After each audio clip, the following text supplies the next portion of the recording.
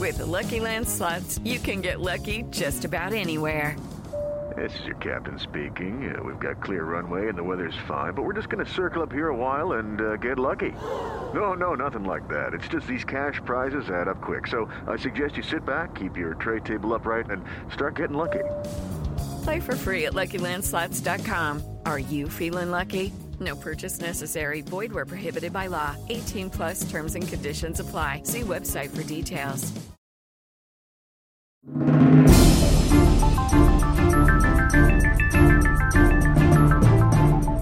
This presentation of In Their Own Words is brought to you by The Honor Project and is dedicated to the brave men and women of the United States Armed Forces.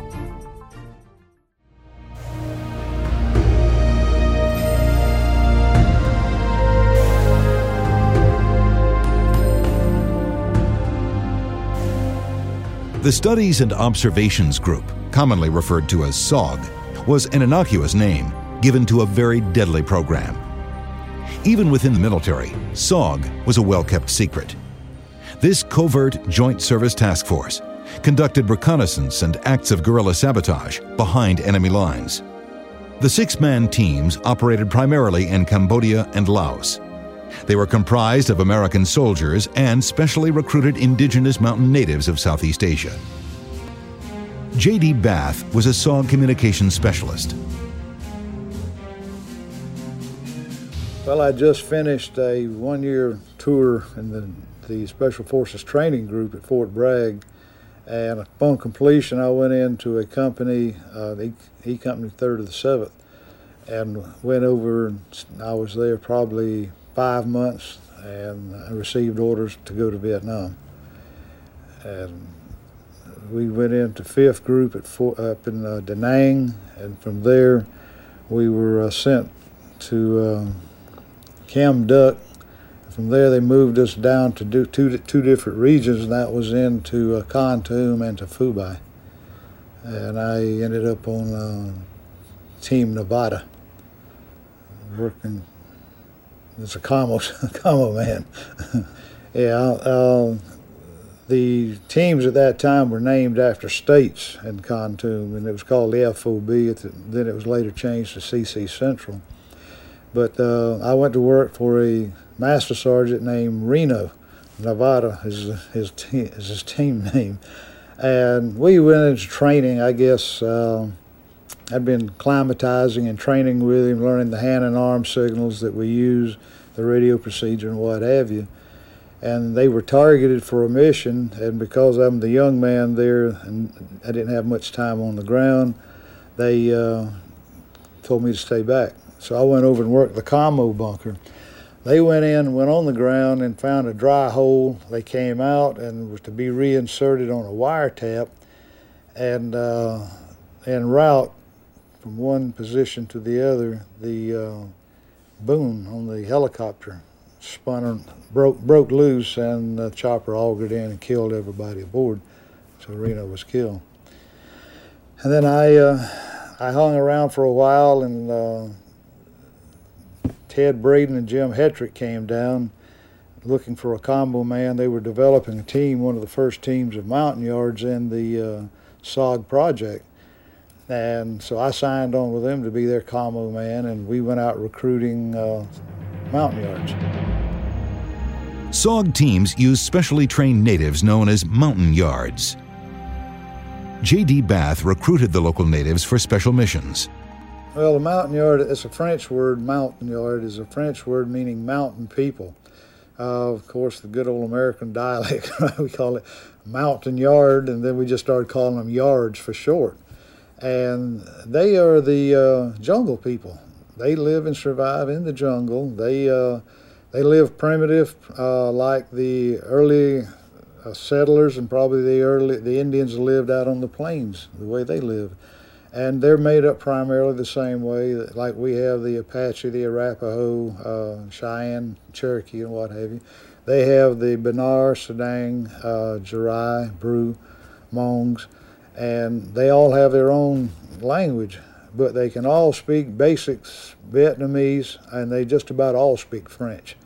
So we work with them, and developed a team, and it made them competitive against each other. You know, your eye's not going to hit that target, and Bernard can't even see that far. You know, this is what they're saying amongst themselves in their dialects and all. And we had an interpreter that could speak the languages, and he established rapport with them right off and got over great with the guys, right? And they learned to trust us, and we learned to trust them. And from that humble start, we started going out on the ground and running and doing local things to make sure we all understood our immediate action drills and everything. And these guys, you know, they wasn't new to war. It's been a part of their life, all their life just about. And I wasn't able to go out on the first mission they went out on, but the second one I went out with them, and you know, the chopper went in, sat down, and these guys bailed out the door. They were giggling, almost ready to get on the ground, all right? And my knees were so weak, I didn't want to get up. I wanted to go on sick call or something, you know. And as I stepped out the door, the chopper hit this bamboo, and it sounds just like automatic weapons fire, and that didn't help the situation. But I got out on the ground, and we proceeded to move out, and everybody settled down, and we got into our combat mode of moving, right? I mean, we wasn't sent out there to shoot it up with people. If I remember right, that first one, I think, was a wiretap that we were going out on, and also a BDA. And, of course, the third mission was always to capture a POW if one was available, you know, which was hard to get. Oh, we would pick the village, and we would go in, and, of course, you know, you have to go in to see the village chief. And Hetrick and I was doing most of the recruiting, so we would go in and we would talk to the village chiefs, you know, and tell them that we were putting together this team, and we would like to get 3 or 4 of his young fighting soldiers there, or his young people, to work with us. And most of the time, they were, you know, it was easy to get along with, and we would show our gratitude. We would bring in these bolts of material, bright colored material, because they like to make their own clothes, dresses and things, blouses, and they wore for ceremonial only. And but we did walk into one village in which they acted hostile, you know, and we did. This is before we got the new XM-15, which became the Car 15 later on, and you know, to show trust, you leave your weapon outside the door in the chief's house, right? So we did that. We walked up there, and you know, and they kind of grew up, well, come in, you know, that kind of attitude. So we put the weapons down, but Jim and I both carried 9mm in our belts, and we went in and we sat down with the chief and his council people and our interpreter, and we explained to him what we were wanting. You know, yeah, bull, you know what, you're not getting nobody. And we're looking at each other, and both of us, I think the hair was just standing straight out on the back of our necks. You know, we're going to get killed. These guys are Viet Cong or something, you know. And so, you know, we were young and just learning too. And but then we got to talking, and I don't know, somehow it came around about the well, and this man had the round thing on his collar, and they had dug this hole in the ground for a well to get water. And he had smoked a pipe, and he told me he was going to give to me a pipe. He don't give me a pipe. So that man spoke with forked tongue. Anyway, you know, we carried on. Oh, you're the guy. Yeah, we heard about this. We'll handle this. So we went down to the base exchange, and we bought a big can of, I think, Sir Walter Riley, and a big can of Prince Albert smoking tobacco, just tobacco, and a couple of pipes. And we brought those back and gave it to the village chief, right? Shoot, we could do no wrong after that. Yeah, he was happy now, right? So we got a couple of guys from him, yeah. But it turned out he turned out to be a real nice guy and all. But we were learning probably as much about them at that time as they were learning about us. For example, that well they dug, they wouldn't drink out of that well. They may be a dead water buffalo or a dead soldier laying in that creek 50 yards up the creek from them, but they would drink that water because it's moving. It's you know, that's good water. This water that stands, that doesn't move, it's not a good water. But to show their appreciation for the well, wash their clothes with it. Maybe wash the kids, I don't know. But they had their beliefs, their taboos, their traditions, and we had to learn to live within those, you know. And sometimes it really took a lot out of you. They had the I think it's non-pay. It's a big urn, and they fill it full of water all the way to the top with rice fermenting in the bottom of it. And as you as a guest, right, you come here, you got to have non-pay. They've got these long straws that go to the bottom of that joker. They put a piece of banana stalk across the top of this thing with a notch in it and a block about that long, I guess. It's about a quart. That's what you're going to drink to clear the bottom of that thing. And this stuff's kind of sweet tasting. So we sit up there and we drink this stuff, right? And these guys would just suck a quart of it down and pass a straw around, you know. And I wasn't really happy about just all of us using that same straw, you know, thinking about all the bugs I'm going to get. And anyway, it come around again. I said, well, that sucker's getting around here fast. So I'm watching them. Yeah, they're not using a shorter straw or nothing. And after about the third one of them, I got 3 quarts of this stuff in my body, and it's got to go somewhere. And it was so sweet, my body began to heave, right? So I went out and threw it up. They laughed and rolled around in the floor and thought that was cute. So we went to the store again, and we got some Jim Beam. And we came back, and we popped the lids off, Old American Custom. Big swig and pass it around. Now, they could handle that rice wine, but they couldn't handle that Jim Beam. So we had kind of a Mexican standoff, you might call it. You know, we could do things together. Then we went to their water buffalo sacrifice. That was kind of hard to take. You know, they beat the animal down the way they do them and everything, but it's part of their tradition. And then they cut the meat up in little chunks and put it on the end of a long piece of bamboo, and they burn it and give it to you, you know, and it becomes hard to keep down sometimes. But those people are just fantastic people. They were loyal to us as a team, the Americans they work with. Entrenched with the indigenous people, the Studies and Observations Group could get closer to the enemy. The longer we stayed, the bigger pain in the ass we became to the North Vietnamese, till they had to divert a lot of troops to try to run us down over there.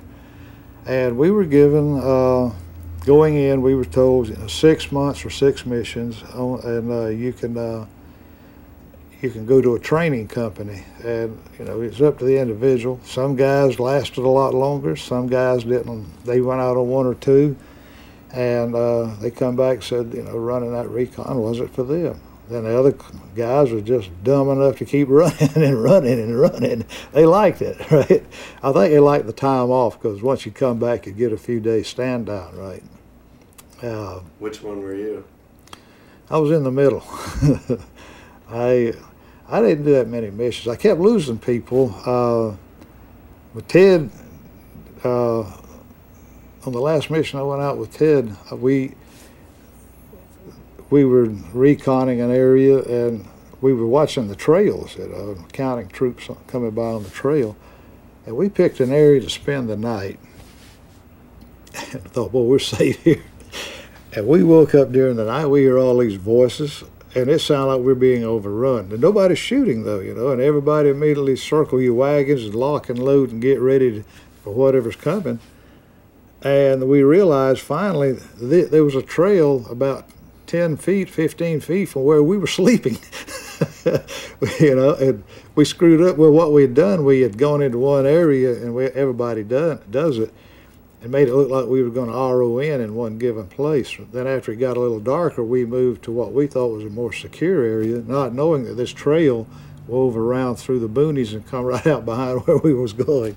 And these guys would walk along out behind this thing talking and all, you know. So there we were, pucker factor to the max. And then what'd you do? Well, we just stayed real quiet, made noise like acorns. And we waited them out. Well, we started trying to count them and get an idea of the type of weapons they carried, you know. And their spirits were high and all this. And figuring the time of night, they wasn't going to be going much further because about first light, the first aircraft are usually coming into the area, hunting them. And figuring at the speed of March and all, they were going maybe another couple of miles. But there again, in the hilly country, they had cut notches, steps in the side of hills, right? Whereby we couldn't use the steps. We're out in the boonies trying to get up the side of this hill, and you got a heavy load on your rucksack, and you're trying to get up. About 2/3 of the way up, everything lets go, and you go sliding back down that slimy hill. And you finally say, to hell with it. If I meet him, I'm going to kill him. And you get on the trail and go on up, get up the top of that damn thing. After completing his initial tour, Bath went back to Vietnam to participate in some of SOG's most daring missions. 71, I went back to Vietnam, back to the SOG project. This time I was up in CCN, and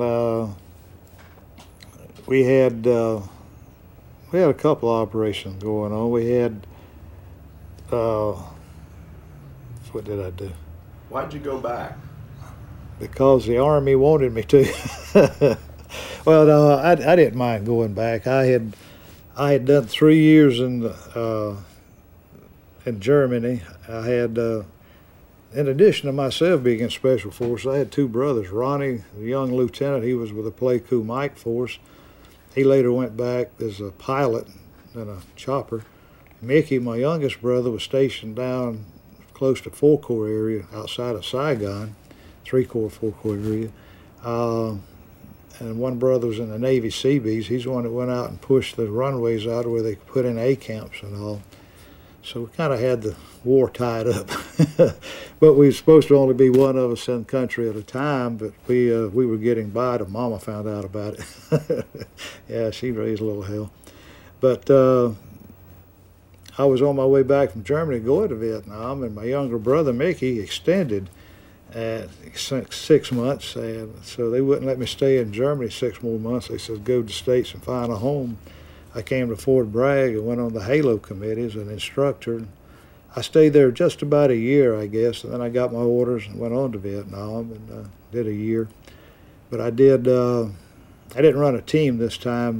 They had some, I'd seen such a change. First time I was in country, everything's being run by the old hands, and this time I come in over there and the young guys, and they're good. They were doing a damn fine job running recon. They were all E4, E5s, and E6s, and they didn't need any help, except maybe logistically, because they did a darn good job over there. And it was odd and it's kind of funny too. Some of these guys were hippies. Now, they got pictures of themselves, right? Long hair, beards, the beads, the whole 9 yards, and they got drafted. They went in the service and they said, well, hell, if I'm going in the service, I want the best they got, right, in the military, in the Army. So they came in Special Forces, and they soldiered. And they died just like that bullet don't care who you might be, and they fought just as hard as anybody else over there. Did a darn good job. But I went on 2 major gigs over there, one of them being a POW snatch that turned into a piece of crap. Which one was that? Well, we were going into, I think, Happy Valley. We were going in and set up on a trail and use depth charges. Just put them on both sides of the trail. When the people walk down through them, you set it off, and it knocks them out, and you try to police up a couple of POWs if you don't kill them all. And we were moving through pretty good, and here come a Loach. Loach is a small bubble-nosed helicopter, and we all waved at the guy, and they're the lead man in a pink team. Pink team is 2 Cobras and a Loach. And what he does is he bird dogs, he's hunting, and he would blow the grass down. If he found people, he'd throw smoke and run out of the way, and the Cobras would come in and gun it.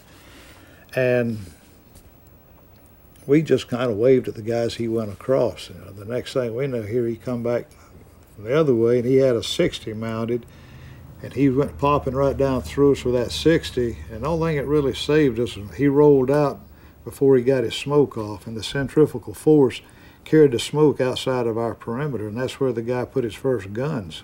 He was, hosing it down bad. they had their guard frequency turned down to where they were just talking back and forth amongst themselves. And they started punching rockets on us and just doing a damn number on us. Believe it or not, they didn't kill any of us. They hurt a bunch of us, but these were Americans. Yeah, and well, Larry Manus, Larry, we call him the world's tallest midget, right? He's blonde-haired. He jumped up, throwed his hat off and pulled his shirt open. They used him as an aiming stake. And punched a rocket in. That rocket got most of us. Andre Smith had a rucksack full of C4 claymores and everything else, and he's trying to push them away from himself, and he got hit. It was just a bad day. But what really saved our bacon is that lead made his run, and he rolled out to come up to turn around and come back, and this third Cobra came on line and run right in behind him and told him to go high and dry. As he made his turn to come back, he was going to put nails on us, those flechettes. He was going to scatter them amongst us. And this gun rolled in behind him and says, "Go high and dry. Those are friendlies. You're shooting up friendlies." And the pilot replied, "My higher says they are no friendlies in this AO." And our boy says, "Be advised, you continue this pass, I will engage you." And he rolled out, right? And then when he rolled around and see that we were Americans, well, then he became upset. And what it came down to is when you're, prior to going out on a mission, you don't just put this thing together and go do it. You've got to advise, or you've got to get the blessings, more or less, of people down south. You had to notify what they call up, down, across the bottom, right? Everybody had to know, they had a reason to know that you were going to be on that piece of real estate, because if they didn't know, somebody could make a mistake, and this was just one of those mistakes. An intel sergeant forgot to post it on their given map that was going to be a area of occupation that day. And so the guy burned into us a little bit, but when he landed his chopper, the hatchet force team, react teams were all sitting there waiting. And when he landed, he threw the canopy back and threw his helmet as far as he could throw it, screaming he was wanting to go kick somebody's ass, right? Well, he just became friends because these guys were ready to shoot him out of the cabin, out of the cockpit of that thing if he had killed any of us out there. Bath also made one of the first high-altitude, low-opening, or HALO parachute jumps. Then later on, we had an area. Things were getting hot by now. I mean, we're getting run off before we can even get teams on the ground. And we had a situation where we put a team in. They were on the ground 45 minutes and got run back to the chopper, to the site, and got out. The next team going in several weeks later, they didn't even get off of the chopper. They came under such intense fire. They pulled out, and they decided to send a HALO team in. And Billy Wall, Andre Smith, and Stroline and Campbell were on the team. And I went down to Saigon, then I decided to go on down to Longtan where they were doing their jumps. And I strapped on a rig and just started jumping with them. Andre got hurt on one of the training jumps. I went with them, we went out into what they call the Iron Triangle. It was a hot piece of real estate, it always was. They had sprayed it and killed all the trees and all, but it's still being used. But we made an insert into that area, and everybody landed and got together. Andre's back was hurt. He couldn't go, so they moved me into his position, baseman position.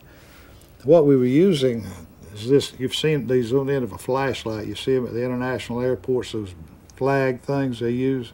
Well, these were the flat green ones, and they had found that they could sew it into the pack tray and attach wiring and tie the wiring into the bottom of the light and run it to a flashlight where you could turn it on and off and control it. And then they sewed one on the top of the canopy itself, which after you turn the one on your pack tray off, open your canopy, then this one would open up, you'd turn that one on, and the guy stacked above you could follow you to the ground. And it worked, we made some dark jumps out there, and it worked and everything. And then we made the hot jump.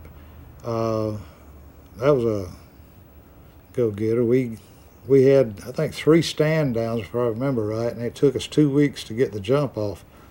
And by then, I was ready to get off of it, because the longer you hung around doing something in Vietnam, the quicker the North Vietnamese found out about it. You know, and they had established a pattern using that C-130 every night, flying to and from Thailand at the same altitude, so it looked like it was a new habit, right? But they just shrugged it off as that bird going over again. And we flew out, and that first night I was up, I'm right on the edge of the tailgate ready to step off, asking myself, what in the hell am I doing here? I shouldn't be here.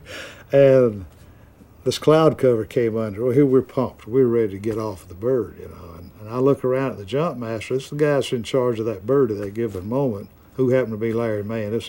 Larry got up, and he's just shaking his head no and moving to the front of the aircraft. So I stepped back up, and they closed the bird up.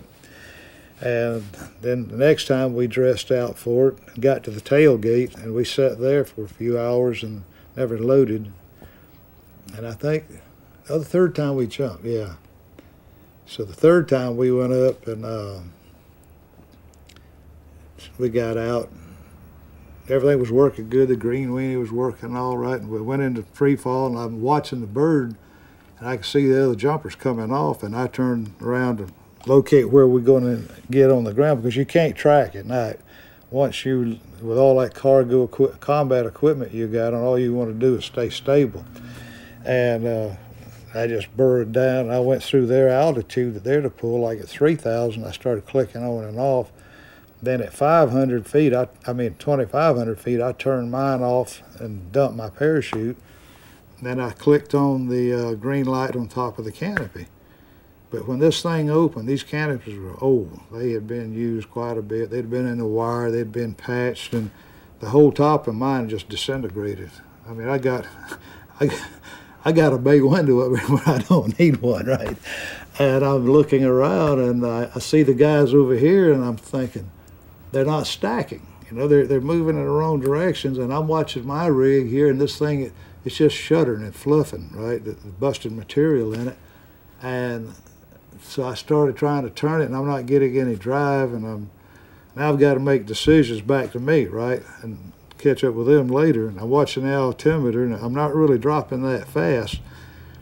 I said, well, I'm wired to this damn thing to start with. You know, I'd have to do a lot of cutting things away, reach up here and cut both sides away at the same time, get the reserve out, and that's called the last hope rope, and get it out. And if I would probably still hit the ground at the same speed that I would have under the busted rig there.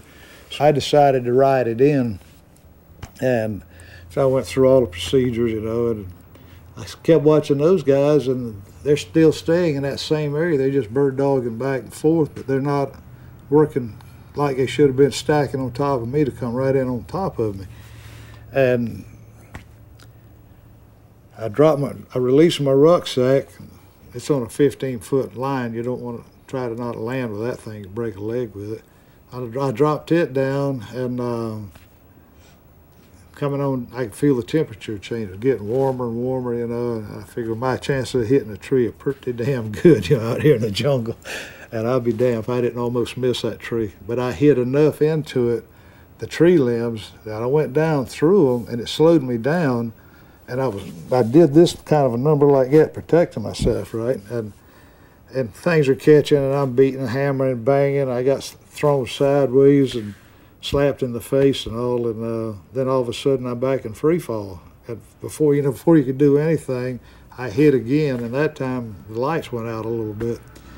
And I finally got my senses about me. I was laying backwards around a tree with all that equipment on me. And I set up, you know, and I'm trying to put everything back in focus. I grabbed that little light device we had, and I'm looking, you know, and I can't see any lights out there. Nobody's coming in my direction. And I could hear a dog barking way off out there someplace, but I started trying to cut all the stuff off, all these suspension lines and all, and I've been on wiretaps, right? And I know that those lines are heavily monitored. And I grabbed this line and I cut, and I, what the hell is that? And I felt of it in this wire, and my brain's still addled enough. I said, oh, shit. I've just cut a damn commo cable in two. They know I'm here now. We carried the high standard silence 22 pistol, the silencer on it like so. Well, this thing was in a bungee system on my reserve, and when I came down through that tree bouncing around, it came out, and it was just landing. And I put my hands down. I said, what's that? And I wrote a round barrel. I got my car 15 still tied to me over here, right? I said, shit, I'm in trouble. That's a gun. Then I realized, oh, that's that pistol, right? But, I mean, that's how screwed up it was, at that time. And anyway, I got out of the gear and... Well, you thought it was a gun of an NVA? Yeah, I didn't know, it's a gun. What's it doing pointing at me, right? And your heart just, all the guy's got to do is squeeze the trigger and you've been shot. And a million things goes through your mind at that given moment.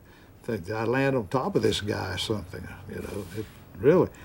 Anyway, I got out of the gear and my mouth was all busted up and I went to get up and this leg wouldn't function. So I said, oh boy, and the pants leg was ripped up on it. And my back hurt. I think I'm gonna quit. But I come up on the radio and I'm trying to reach the other guys and we were using the first letter of our last names like we were aircraft or something. I'm Bravo Flight, Stroline Sierra Flight, Campbell Charlie Flight, Wallace Whiskey Flight, right?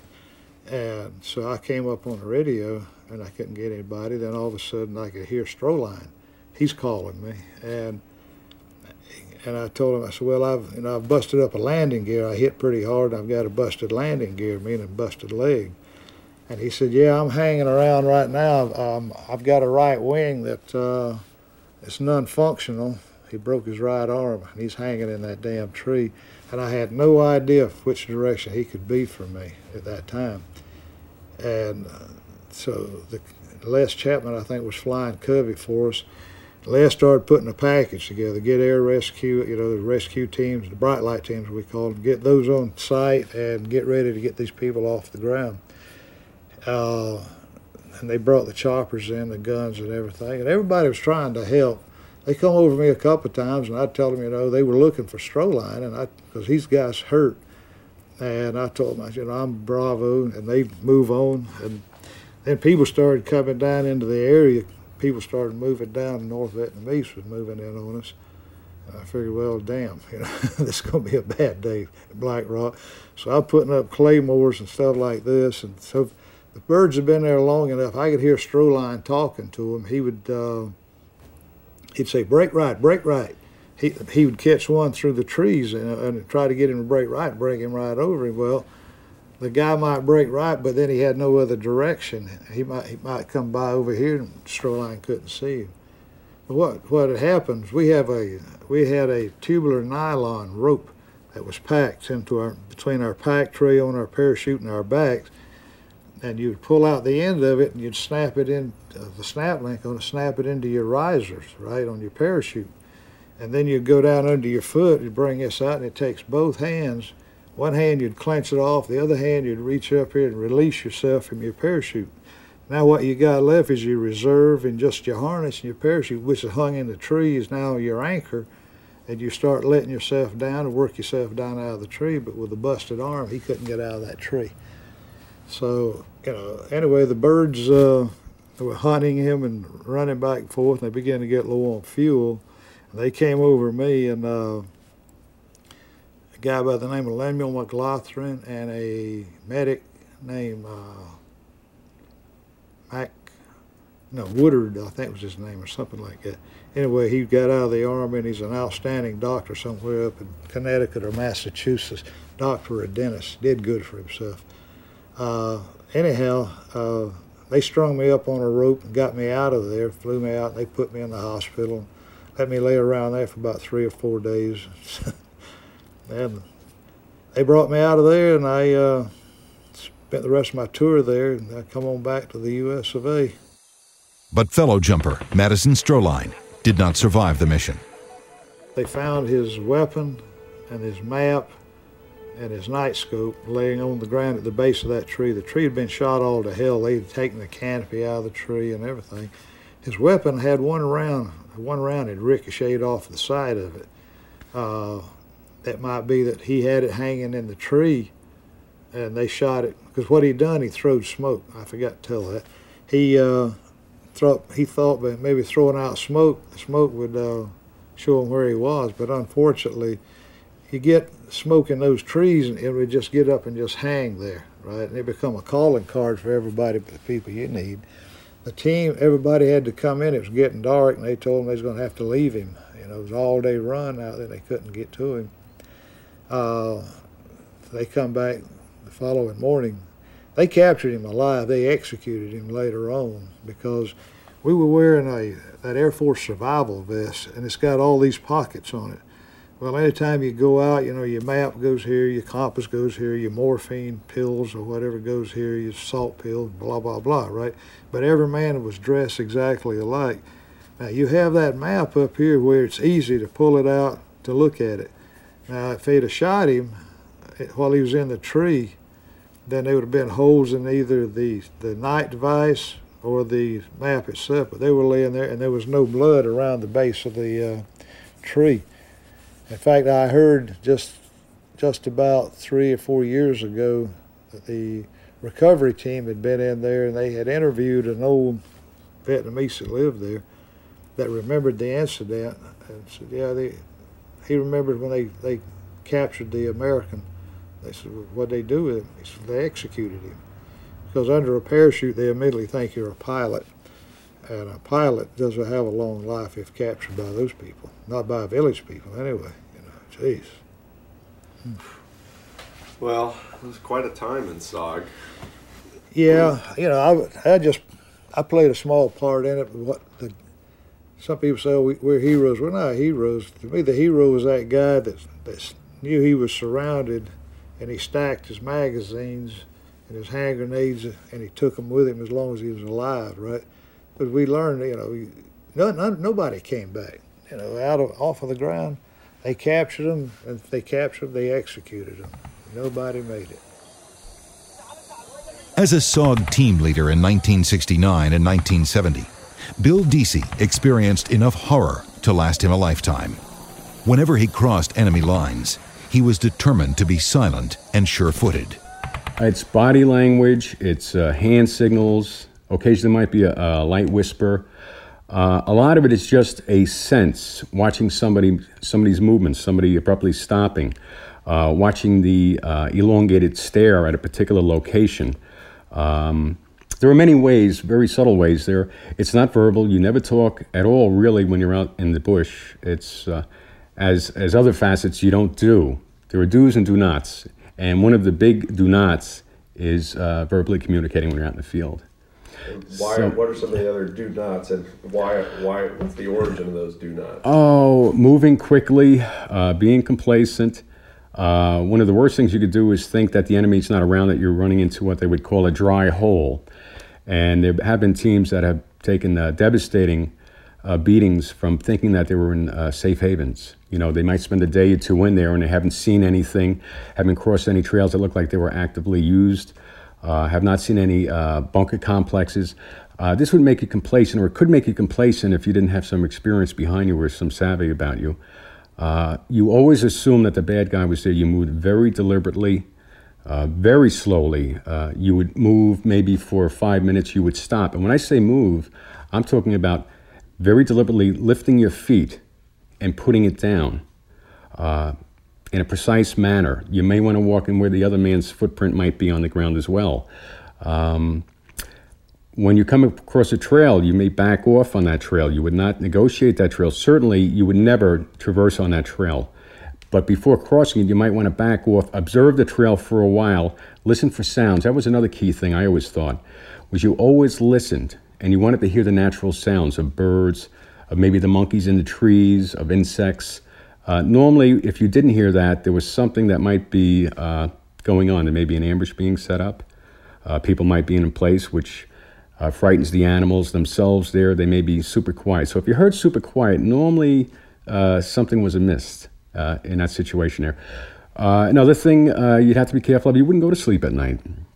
I think people have mentioned to you probably before, you would go into kind of a semi-coma type of state.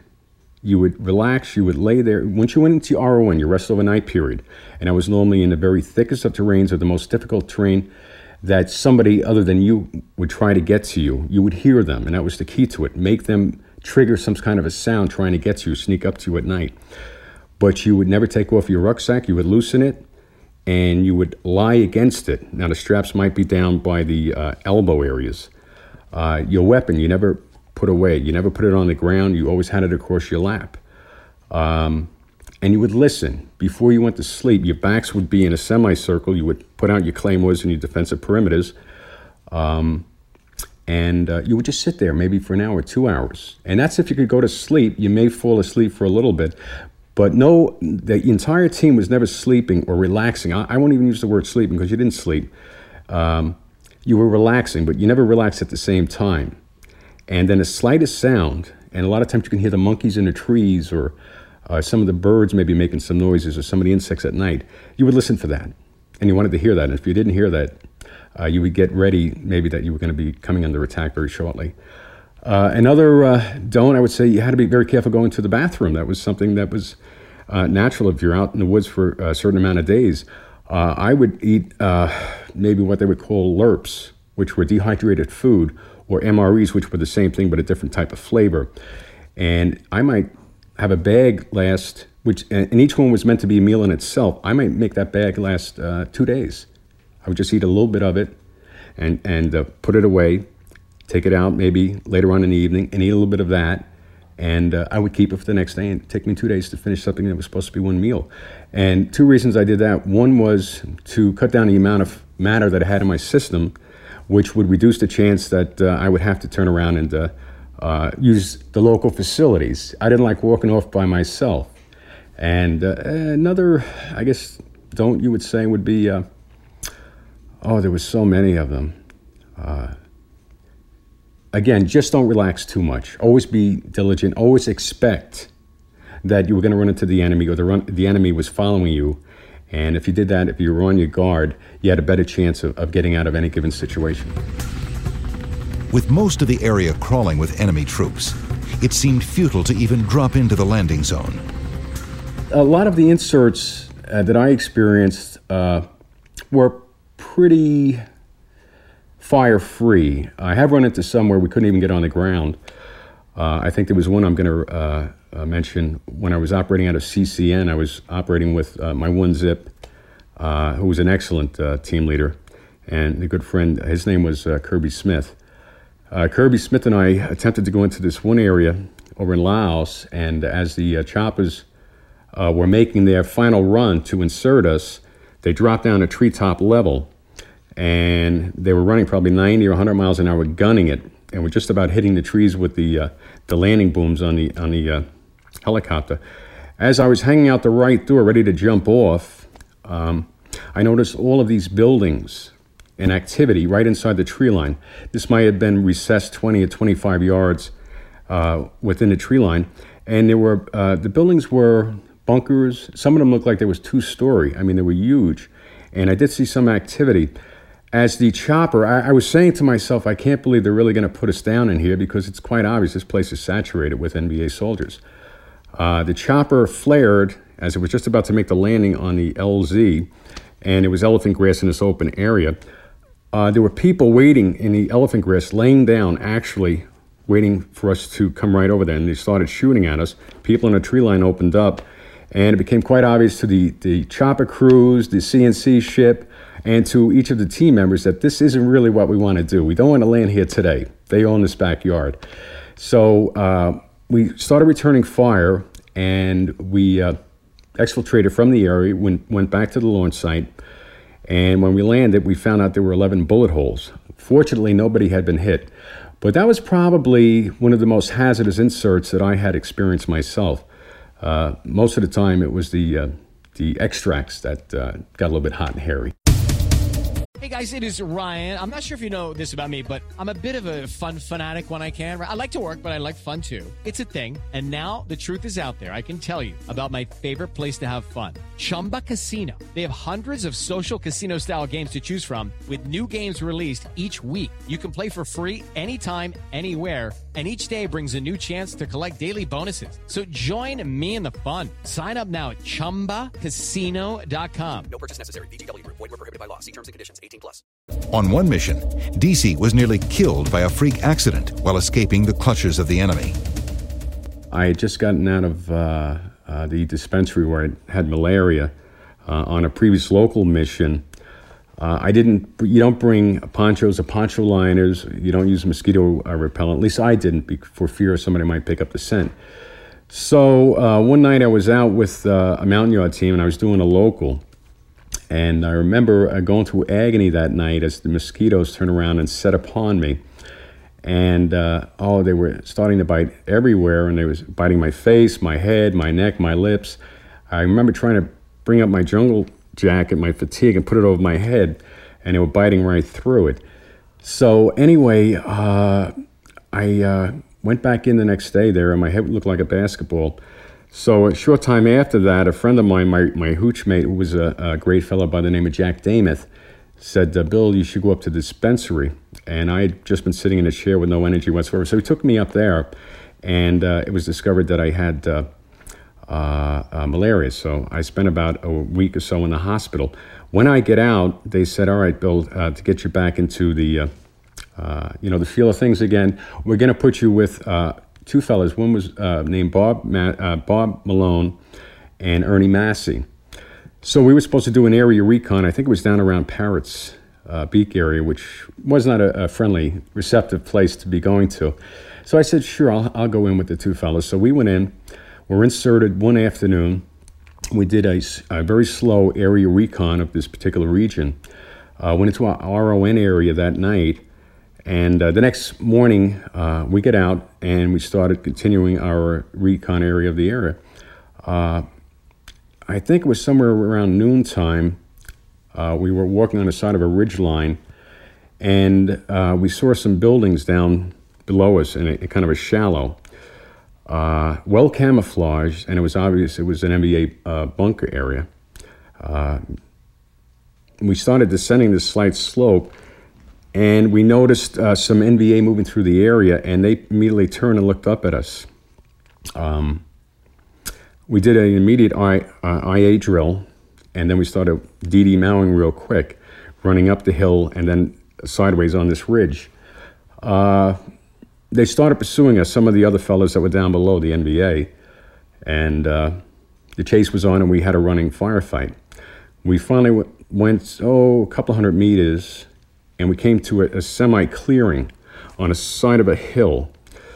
So we called for an extraction, which we had been when we started running from the bunker complex. And the slicks, we set up a defensive perimeter around this clearing area, and we waited for the ships to come and get us. The ships being the slicks, which would actually, we'd board and get out of the area, and also either the gunships, which were going to be Cobras, or they were going to be other Hueys with some heavy ordnance on board. The slicks came in, but they couldn't set down. One, it wasn't that large of a clearing that they could put down a couple of ships. And second reason, it was on kind of a slopey area. So they dropped rope ladders, and rope ladders was one of the means that we could be, extracted by. We let the yards go up first, and then Bob Malone ascended the ladder and was getting into the chopper. Rope ladders are very difficult. They have also aluminum ladders, but the aluminum ladders are more fixed. There's less flexibility. A rope ladder, actually, when you're climbing up, it wants to swing underneath the chopper, so you're coming up at an angle. Very difficult when you have about 70 pounds of equipment on your back and a rifle and all this stuff. So I was the last one ascending the ladder. I think Ernie Massey was ahead of me, and I was putting down some covering fire into the immediate woodline where the muzzle flashes were coming at us. I would say I was halfway up the ladder, and the chopper started to rise and lift off. You could see he wanted to take off. So my intention at that point was to just snap in, which was not unusual.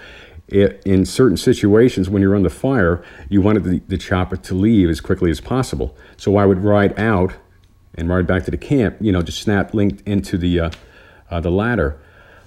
Unfortunately, when I was about halfway up there and I was starting to snap link in, I heard a loud boom, and immediately the chopper started twisting, doing 360s and just flailing all over the place. My own thought was, as I was holding onto the ladder and being swung around, was to immediately get out from underneath the chopper, because I knew, I didn't stop and think, I didn't reason, I just knew instantaneous, this thing's coming down, you can't be underneath it when it hits. Whatever happened, the next thing I remember was I was laying next to the chopper, some feet away, and I remember laying there, and there was tremendous heat. I had been knocked unconscious. Apparently what happened was one of the landing was a part of the chopper, came down, hit my skull, jammed my head down, slammed me down and slammed me on my right side. It fractured my skull and knocked all my right teeth out. Screwed up my spine, as I found out later through the years there, to some vertebrae. It was called axial compression. And so I was laying there next to it, and I aroused to tremendous heat, and I could feel it mostly on my left side. And it's tremendous heat. I said, I have to get out of here. I have to get out of here. And, I didn't stop to think that, hey, this chopper's on fire. I just knew that there was something that was drastically wrong. I wasn't thinking coherently. I tried to get out and move, but I was entangled in the rope ladder. And I was partially underneath the chopper, so my legs were caught underneath the one part of the chopper, I'm not sure which. Two of the fellas started to come down to try to get me out, and they tried to untangle my legs, but it was so hot, they went back to, where they were, probably some 20 yards away. One of the fellas I heard, or I was told later, said, we're going to have to shoot him. And I think the intent, as somebody at once mentioned to me, was to, pull a bullet in my head rather than let me burn to death. But one or two of the fellas said, let's try one more time. And one of the fellas was one of the crew members. He was a door gunner by the name of O'Kelly. And another fella was named Ernie Massey, who was my team member. And they came down and they tried one more time, and they untangled my legs, and then they started moving away quickly because it was very hot. But I remember crawling away from the chopper at that particular time. Anyway, the gunships were coming in, and they were putting down suppressive fire all around us at this particular time, particularly the wood line where we'd come out of from that bunker complex. They came in because they couldn't land, and they dropped stable rigs. Stable rigs are those 100-foot ropes that come in, and you have a harness on, and you could snap link into. And then they pull you up over the tree line, hopefully, and then move out. They dropped 3 of them, and I remember what they said to me, and I don't know why. They said, wrap your arms around this fella's neck.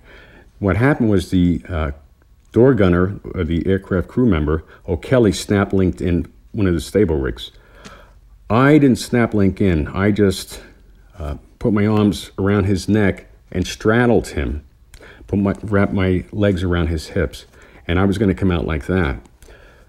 So the chopper lifted off, and we were extracted out. Another chopper came in, dropped more stable rigs, and the rest of the team came out. As we were heading back to the launch site, and I believe it was going to be an A camp at that particular time, the closest A camp we could go back in South Vietnam. I remember my head was on O'Kelly's chest, and I was losing blood, and I started slipping down his body. I was losing my strength. And I remember looking down at the jungle, and it was a terrible feeling. I could see it, and I said, I think I'm going to fall from 1,000 feet or 3,000 feet, whatever we were at. So the ride back was going progressive. You're doing about 90 knots, or maybe 95 or 100 miles an hour. The wind is thrashing your bodies around. I'm slipping down, and finally, I think my hands were just on O'Kelly's neck, and I think my head was down by his belly button or his abdomen, and I just said to him, I said, please don't drop me. And I heard him grunt a little bit, and I think the tremendous weight of me being on him, and then his harness through his abdominal region was causing him a lot of distress, a lot of pain. And I don't remember saying anything, but I remember tremendous arms underneath my armpits holding me. And then I remember touching down on the PCP at the A camp and being laid out. And I remember the medics coming over and putting IVs into me. And I remember having one of the fellas, a group of faces staring down at me. And one of the fellas was smoking. And I think that was Bob Malone. And I asked him for a drag. And I remember taking a drag, and that was the last thing I remembered until I wound up in the hospital. DC was soon back in action and faced the most horrifying experience of his life. And then my hooch mate, a very good friend of mine and still is today, by the name of Jack Damith, who I think the world of, said, Bill, we just came out of a mission here. We tried to grab a POW. He said it didn't work out, but we had to kill him. He said, we're going back in a few days. Would you be interested in going back out on another mission with us? So I didn't really hesitate. I said, sure, that'd be my the best next mission I could have, going out with Jack. So I had another couple of days to heal up a little bit, and I was almost there. And so I went out with the team, I believe it was Level, and it was Joe Bertoni was the team leader. Then it was a fellow by the name of Lancelot, right?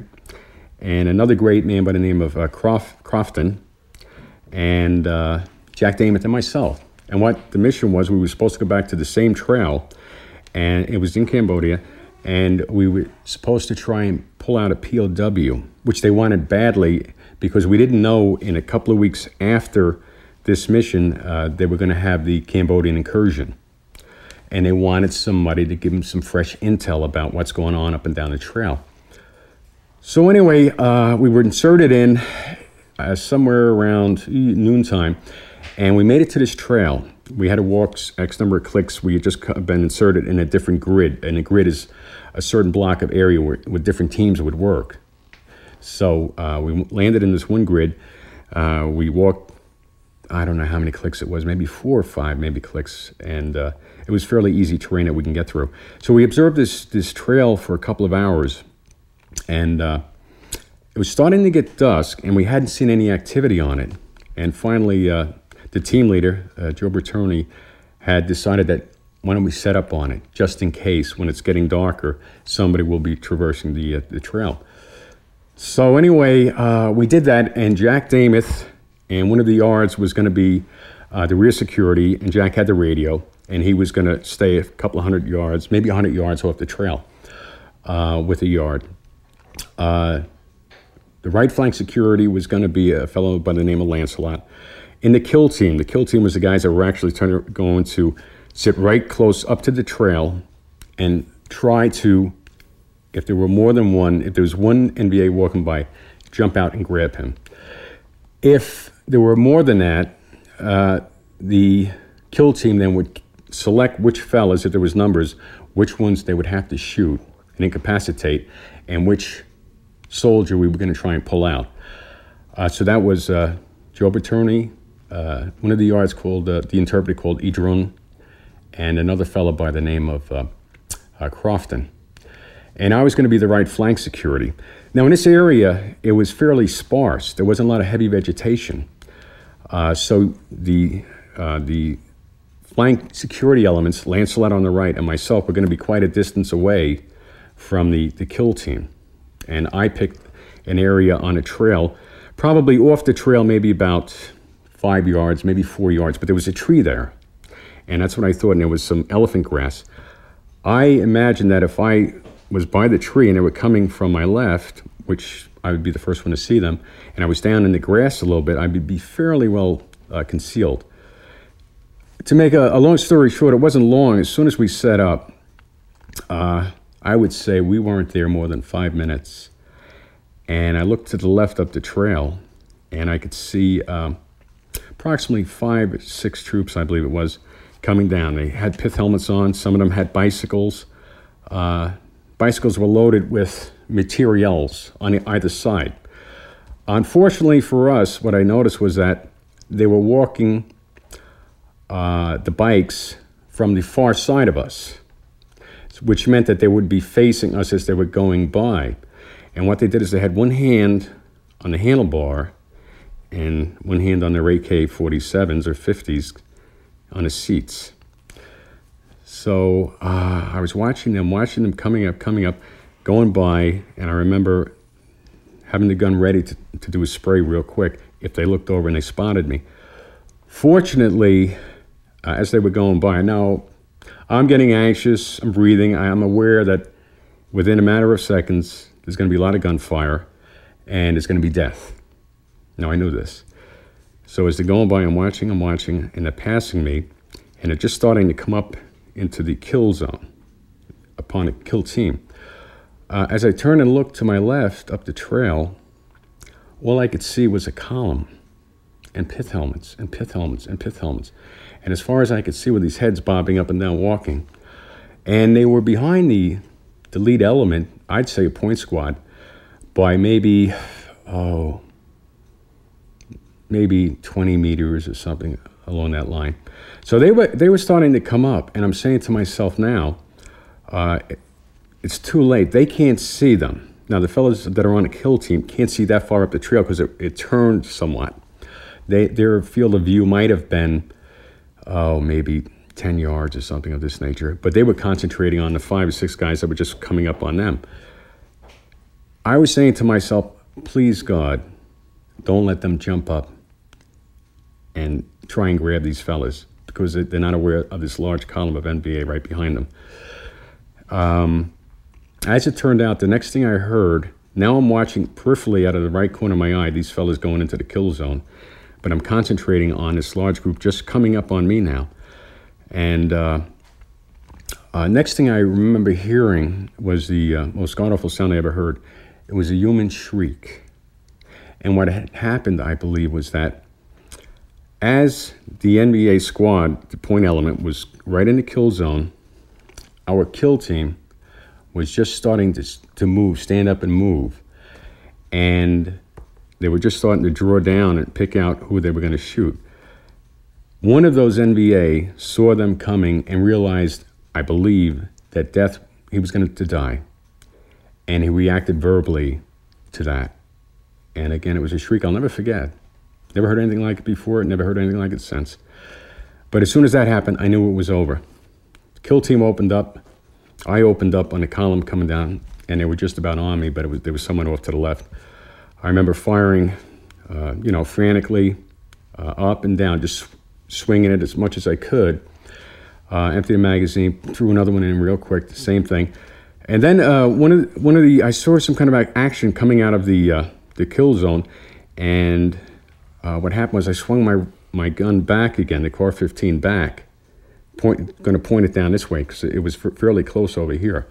As I did, I fired because there was an NBA fellow coming out. The last one had escaped the kill team, and he was firing at me, and I fired at him.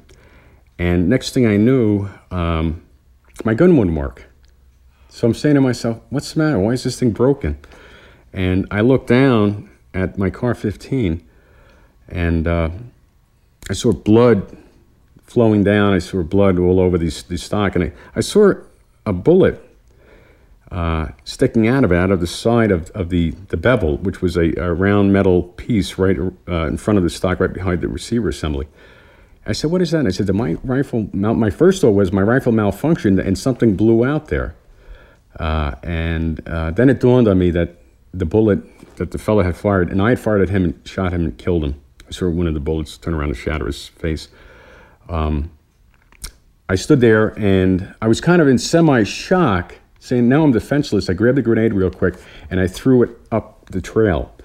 At that time, I turned to my right again, and I saw the kill team retreating back towards the rallying point, back to where Jack Damath was waiting with the other yard. And we had cached our rucksacks up there at that time. As we ran back, I knew I was going to be almost not useless, but I didn't have a functional weapon. So I just grabbed the grenade, and I had it at the ready, and I went out on the perimeter. As I ran back, Jack Damath saw me holding my head sideways and the blood coming out. And he said, "Billy, come here, bandage. Let me bandage you." And I said, "No, it's okay." So anyway, I took a position on a perimeter defense. At that time, after the discussion was realized that one of the members was missing, and he can only be up by the trail. And the missing member was Idrun, the interpreter. And what had happened during the course of the firefight, Idrun had taken a bullet in the back as he turned to run. So immediately, a great man, great soldier, very diligent, and I think very highly of him, by the name of David Crofton, without hesitation, still taking fire, ran out in the middle of this and ran up to the trail, picked up Idrun, and brought him back to the defensive perimeter. He was rewarded the Silver Star for that, and certainly he deserved at least the Silver Star for that. He has my utmost respect, because I know it wasn't an easy thing to do, but it was so exemplified the spirit and the type of personnel that were going out and doing these type of missions there. We had Jack had called, as soon as the fire started, he had called for an extraction. The choppers came in. I remember the FAC above us was circling, and we kept on saying that, the trail is loaded, and he was trying to locate us and everything else. And you could hear the franticness in his voice, the pleading of, "Tell me, let me find you so I can help you." He finally did. He started making rocket runs because the Skymasters, or the OV-2s, push-pull aircraft, had rocket pods on, and they can give you cover with the rocket pods, and that's what he started doing, making runs and keeping the enemy at bay somewhat. The slicks came in, and we were extracted all fairly safely. When we went back, they flew me right to an Idrun right to a hospital downtown in Bamituit area, where I was treated and released because I had received shrapnel wounds to the side of the face from the bullet jacket and part of the weaponry. Idrun was hospitalized there for some time with the gunshot wound. When I went back to the site, the team was had just returned at Bamituit, and they were on a tarmac, and I had walked up to them, and they were telling their stories as I walked up there, and I had the rifle with the bullet sticking out, and I had the bandages all on the face and everything else, and everybody was so happy. But it came out that Lancelot also had been wounded. He had a bullet grazed his nose, took out a piece of his nose. Bertoni had a couple of bullet holes. We had cravats around our neck, which were basically long handkerchiefs, green OD, and you would normally have one around your forehead to keep you from sweating, number one. Number two, it gave you some form of camouflage. And also, if you needed a bandage, if somebody got one, you could rip it off and use it as a tourniquet or whatever. And you also had one around your neck. But he had a couple of bullet holes through the tail ends of the cravat around his neck. But it was not a successful POW snatch, but we felt it was successful just to get out of there underneath the conditions that existed. There were probably, I don't know the exact number, but there had to be at least 100 NBA coming down that trail. And to come so close, we were so close to them, it's amazing that we didn't take heavier casualties.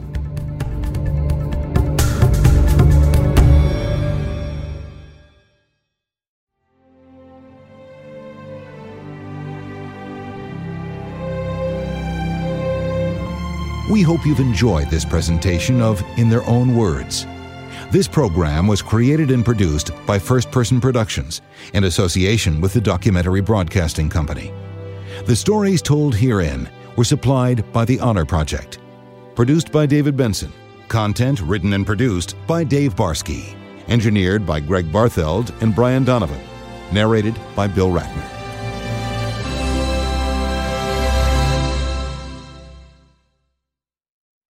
This production is copywritten by First Person Productions, Incorporated. Any unauthorized broadcast, public performance, or copying is a violation of applicable laws. It is Ryan here, and I have a question for you. What do you do when you win? Like, are you a fist pumper, a woo-hooer, a hand clapper, a high-fiver? I kind of like the high-five, but if you want to hone in on those winning moves, check out Chumba Casino. At ChumbaCasino.com, choose from hundreds of social casino-style games for your chance to redeem serious cash prizes. There are new game releases weekly, plus free daily bonuses, so don't wait. Start having the most fun ever at ChumbaCasino.com. No purchase necessary. VGW Group. Void where prohibited by law. See terms and conditions. 18+.